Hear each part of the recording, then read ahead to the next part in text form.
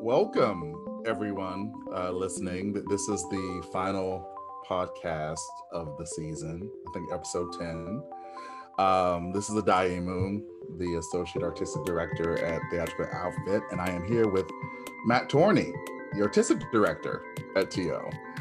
And I guess we're here to do like a sort of recap or reflection on the last couple of months.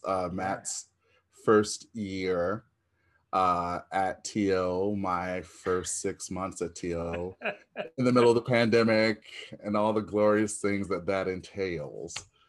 So yeah, man, looking back, Jesus. What has it been like for you looking back? Oh boy. Well, I tell you, I didn't expect this was what my first year was going to be like. Right. I mean, and I just think that I think maybe nearly every single person on the planet can be like, well, I didn't expect that. With the exception of maybe Dr. Nathan Wolfe from our play The Catastrophist, who definitely did expect it. But for 99.99999% of it, it's been totally unexpected, and that has been very strange to kind of this cycle of reinventing the wheel over and over and over again. I forget who it was on staff who were saying, "Oh yeah, announcing a season's easy because we've already done it 18 times." Right. Because we announced our season, and then we did our first revision, and then our second revision, and then our third revision. And in a way, that's been kind of like quite stressful. But also, I've been very proud of our artistic journey through this year, because we've kept asking ourselves why. Right. Like, what role does theatre have to play as society is facing something so immense? And what role, more importantly, do artists have to play at times of crisis? And I think our kind of remit at Theatrical Outfit has been, how do we honour our mission to start the conversations that matter, when all the ways we usually do that have been taken away from us? And I think that's something I'm immensely proud of, is the fact that we've kept asking questions, kept engaging artists, and kept the focus on what is our role at times like this. Right. But what about you? How have the first 6 months, starting in the middle of the chaos, been for you? Yeah. So the first 6 months, I kind of jumped right in the middle of the Unexpected Play Festival, Graham Martin Unexpected Play Festival, and that was really exciting, and it's sort of been nonstop since then. From that to The Catastrophist to 100 Words for Snow, and now we're just closing Fires in the Mirror, and a new Apprentice company coming in next week, and a new season that we're already starting the casting process on. So it's been kind of nonstop. But I think it was a good way for me to kind of jump in and make adjustments, and also be able to stand back and watch the changes that are happening at the theater in real time. Very quickly. So with some of those revisions that you talked about, I know two things that are sort of new to TO. Both the downtown dialogues and the welcome table, which are things that we're going to be exploring moving forward in this new season as well. What did you learn from those two programs? Lovely, yeah. Well, so the downtown dialogue was our first response. Because we knew that we weren't going to be able to do in-person shows in the fall. So we were looking, and that was very much a kind of like replacement for the main stage. Right. And that was very simple. We had this amazing, actually pretty much this time last year, in July of last year, we had an all-staff meeting where I posed the question to the group. I said, our mission is to start the conversations that matter. What are the conversations that you see mattering right now? And we went around the Zoom room, and people on staff were like the climate or viruses or race, so poverty. And we just collected this list of things that were on people's minds. And really it was answering this question. If we knew this was going to happen, what plays would we have programmed? So we collectively came up with this model of pairing a play with a live video podcast. And we hired the amazing Gail O'Neill to curate conversations with experts, so that we would have a play with amazing Atlanta artists exploring some big question, and then immediately afterwards we would do a live conversation with experts in that field to deepen engagement around that issue. So the first play we came up with was The Children, which was about generational responsibility of the older generation to the younger generation in the wake of a nuclear disaster. That was really also about climate change. Mm-hmm. So it was a play about responsibility, emergency, and the climate. And we had this incredible panel of scientists and mega brains who were speaking to Kate immediately after that.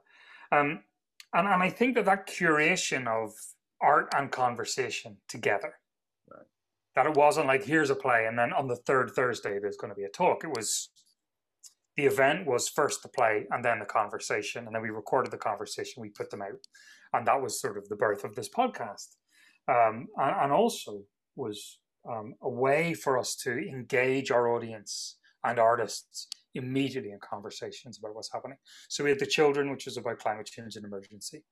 We had Flex, which was about was looking at the idea of Black Lives Matter, less from a political lens and more just exploring Black lives that don't often get put on stage. In this case, high school girls basketball team in rural Arkansas.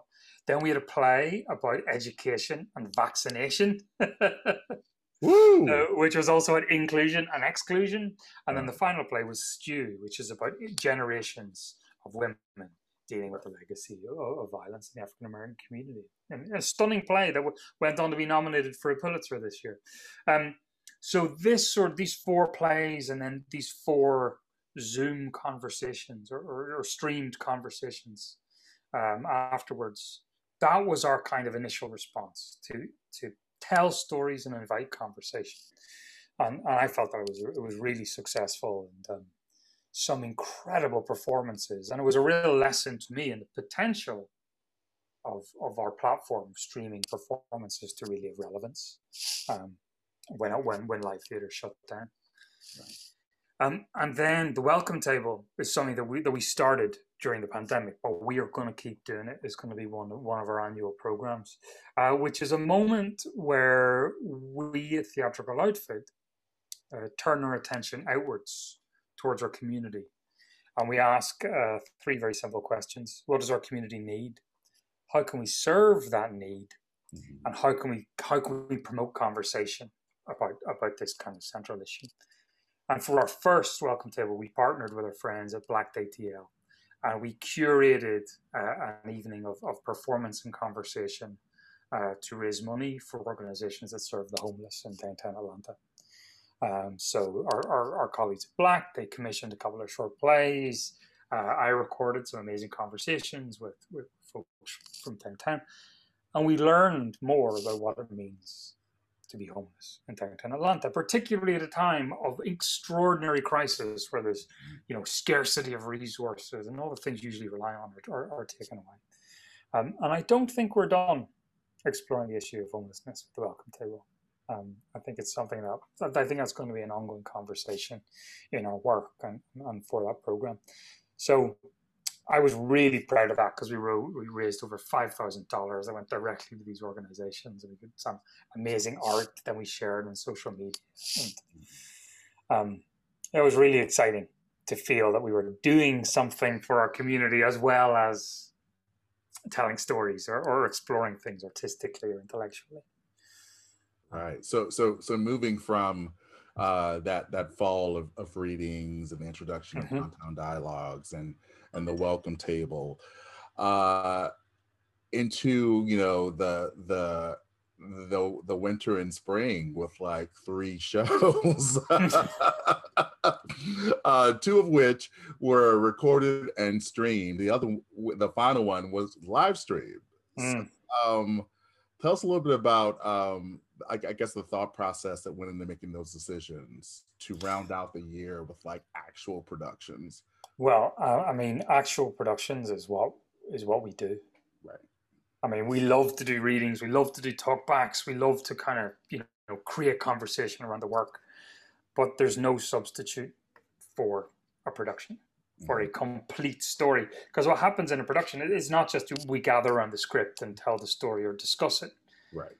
Decisions are made about design. Decisions are made about sound, costume. And an actor, because they're all one-person shows, gets a chance to create an extraordinary performance, to really bring a character, or in the case of two of the shows, multiple characters to life, to really live inside their skin and look at theatrical storytelling through design as well as through language. And we had some incredible teams, and the first show was a show that was recorded somewhere else that we were sharing with Atlanta. The second show was one that we recorded ourselves in our theater. The third was a live stream. So you had to tune in at a specific time to capture it live. So you could also see the three shows as stepping stones back towards live performance. Yeah. And also three very different and very vivid responses to a community, like after the first wave of the pandemic, now really looking at what happened and what's going on and reopening. One of those plays was about a virologist looking at mortality and looking at the science of pandemics. The other was about a young British girl trying to escape grief through adventure. Was trying to, on her own, go on a solo voyage to the North Pole with her dad's ashes. So this idea of escape felt very resonant after a year in which we'd all been trapped inside. And then the Fires in the Mirror, Crown Heights, Brooklyn, and Other Identities, is a play about race and class and identity in America. And it's a play that's 30 years old, but is just as relevant today as the day in which the final dot was placed on the original script. So that's really looking at some of the political issues that have been dividing our country over the last year that we need to reconcile as we reopen in the theatre and beyond. So that felt like the kind of most complex and heaviest piece saved for the end, like the cherry on top of the year, was this extraordinary performance, this extraordinary production that was co-directed by Jean-Louis Lavoie and Adam Immerwahr. And Jean-Louis Lavoie got to inhabit the bodies of 26 different real people whose testimony is being recorded for the original play. Yeah. So reflecting on all these decisions that were made to keep the audience engaged, community engaged, while we're all in the midst of this kind of terrifying event. And now some of the tension has been released. We have a vaccine that we think might be working. People are starting to wander around outside, masked and unmasked, and theaters are thinking about opening their doors. So what were some of the things that you were thinking about to help the theater transition from this year of challenges into a year of possibility and change? Well, the most important thing was to find plays that were relevant. And really this question of relevance and resonance. Right. So you have to kind of look into your artistic crystal ball, and you know this because you were right there with me reading all these plays and asking these questions. So it's something that we explored together as we dug into these scripts, was to try and predict what stories were going to resonate, what would our audience need as we recovered from a pandemic. And there was lots of different ideas about that, as you see at different theatres around the country. Some people are leaning heavily into escape. Golden Age musicals, nothing else. Let's escape. Right. Let's just escape. That's not quite what we do. And other people were like, must be all about the politics and the issues. And I think that both those extremes are very valid choices. But what we were looking for was to curate plays that were meaningful in multiple ways. Right. That were resonating with both the visible and invisible needs of our communities. And also that we offer Theatrical Outfit as a space where we can gather together and ask questions together and face things together. So theatre is a meeting place as well as a speaking place. So we were arranging the plays for next season as a journey as an evolution of ideas from the beginning to the end. That we're trying to capture different moments and offer different lenses on community needs and community conversations during a pandemic. Starting with an Iliad, which is about war, disaster, resilience, heroism, like an ancient play that goes right back to the beginning of the theatre, that we feel like checking in with something much bigger than us could be really exciting, both in terms of content, but also in terms of language and scale. Is an epic poem that goes back to the beginning of the theatre and civilization. Explores humanity's addiction to destruction, but also how we carry the seeds of empathy and rebirth in us. That felt like a kind of exciting way to acknowledge everything that we lived through. The holiday show, Baskerville, very much about bringing communities together. Bright Half-Life, that's about a gay relationship, lesbian relationship over 45 years. That looks at love, and time, marriage, togetherness, family, through a very unique lens that we felt was very important to celebrate and acknowledge in Atlanta. Wolf at the End of the Block, that you are directing. Yes. That's about this political unease and the times we're living through and the tensions and pressures that communities of colour in particular feel like trapped by in our urban environments. And then on the cherry on top, the return of Lady Day at Emerson Bar and Grill, which is about the music of Billie Holiday, who was able to weave melancholy and tragedy into beauty, which regardless of how next year goes, we feel is something that everybody is going to kind of resonate with and want to hear that music and hear that voice in the incredible performance by Terry Burrell. So yeah, trying to navigate on the main stage through offering opportunities to lots of different artists and creating plays that could only be theatre. Right. Not things that could also be film, things that could only be theatre that are going to really like need that live performance or that sense of liveness. And then that are not shying away from the difficult questions or the difficult themes of what we're living through. I think it's going to be quite exciting. What about you? What are you most looking forward to? Well, I'm excited. The thing that excites me most about the season, especially as it relates to the theater's mission, is that all these plays provide opportunities for engaging our community to really, wrestle with and unpack, difficult issues, but also considering what we've all been through together collectively, give us some respite to rest and just enjoy each other's presence as well. So that is really exciting to be, a part of an evolution that's really kind of focusing on both, starting the conversations that matter, but also, reinvestigating and re-exploring, why, this medium of live performance is so important and so necessary, especially now. Absolutely. The community need, understanding that community togetherness is something that we can curate for the plays that we choose. And also part of our broader strategic goal is to make all of our work look and feel more like the city of Atlanta. Yeah. And evolve towards just a more completely inclusive environment for everybody, from the person who comes to see the show or for actors who are in the show. We look at what are the two things we always talk about? Kindness and rigor. Kindness together. And rigor. Yeah. Kindness gives us the permission to challenge each other to do our best work, but that we begin with kindness. Right. And that if we can start to get kindness and inclusiveness baked into kind of what we're doing and how we're doing it, then we can really start to reflect our community, not from a distance, but to be entangled with them, make programs that are meaningful, do the welcome table again,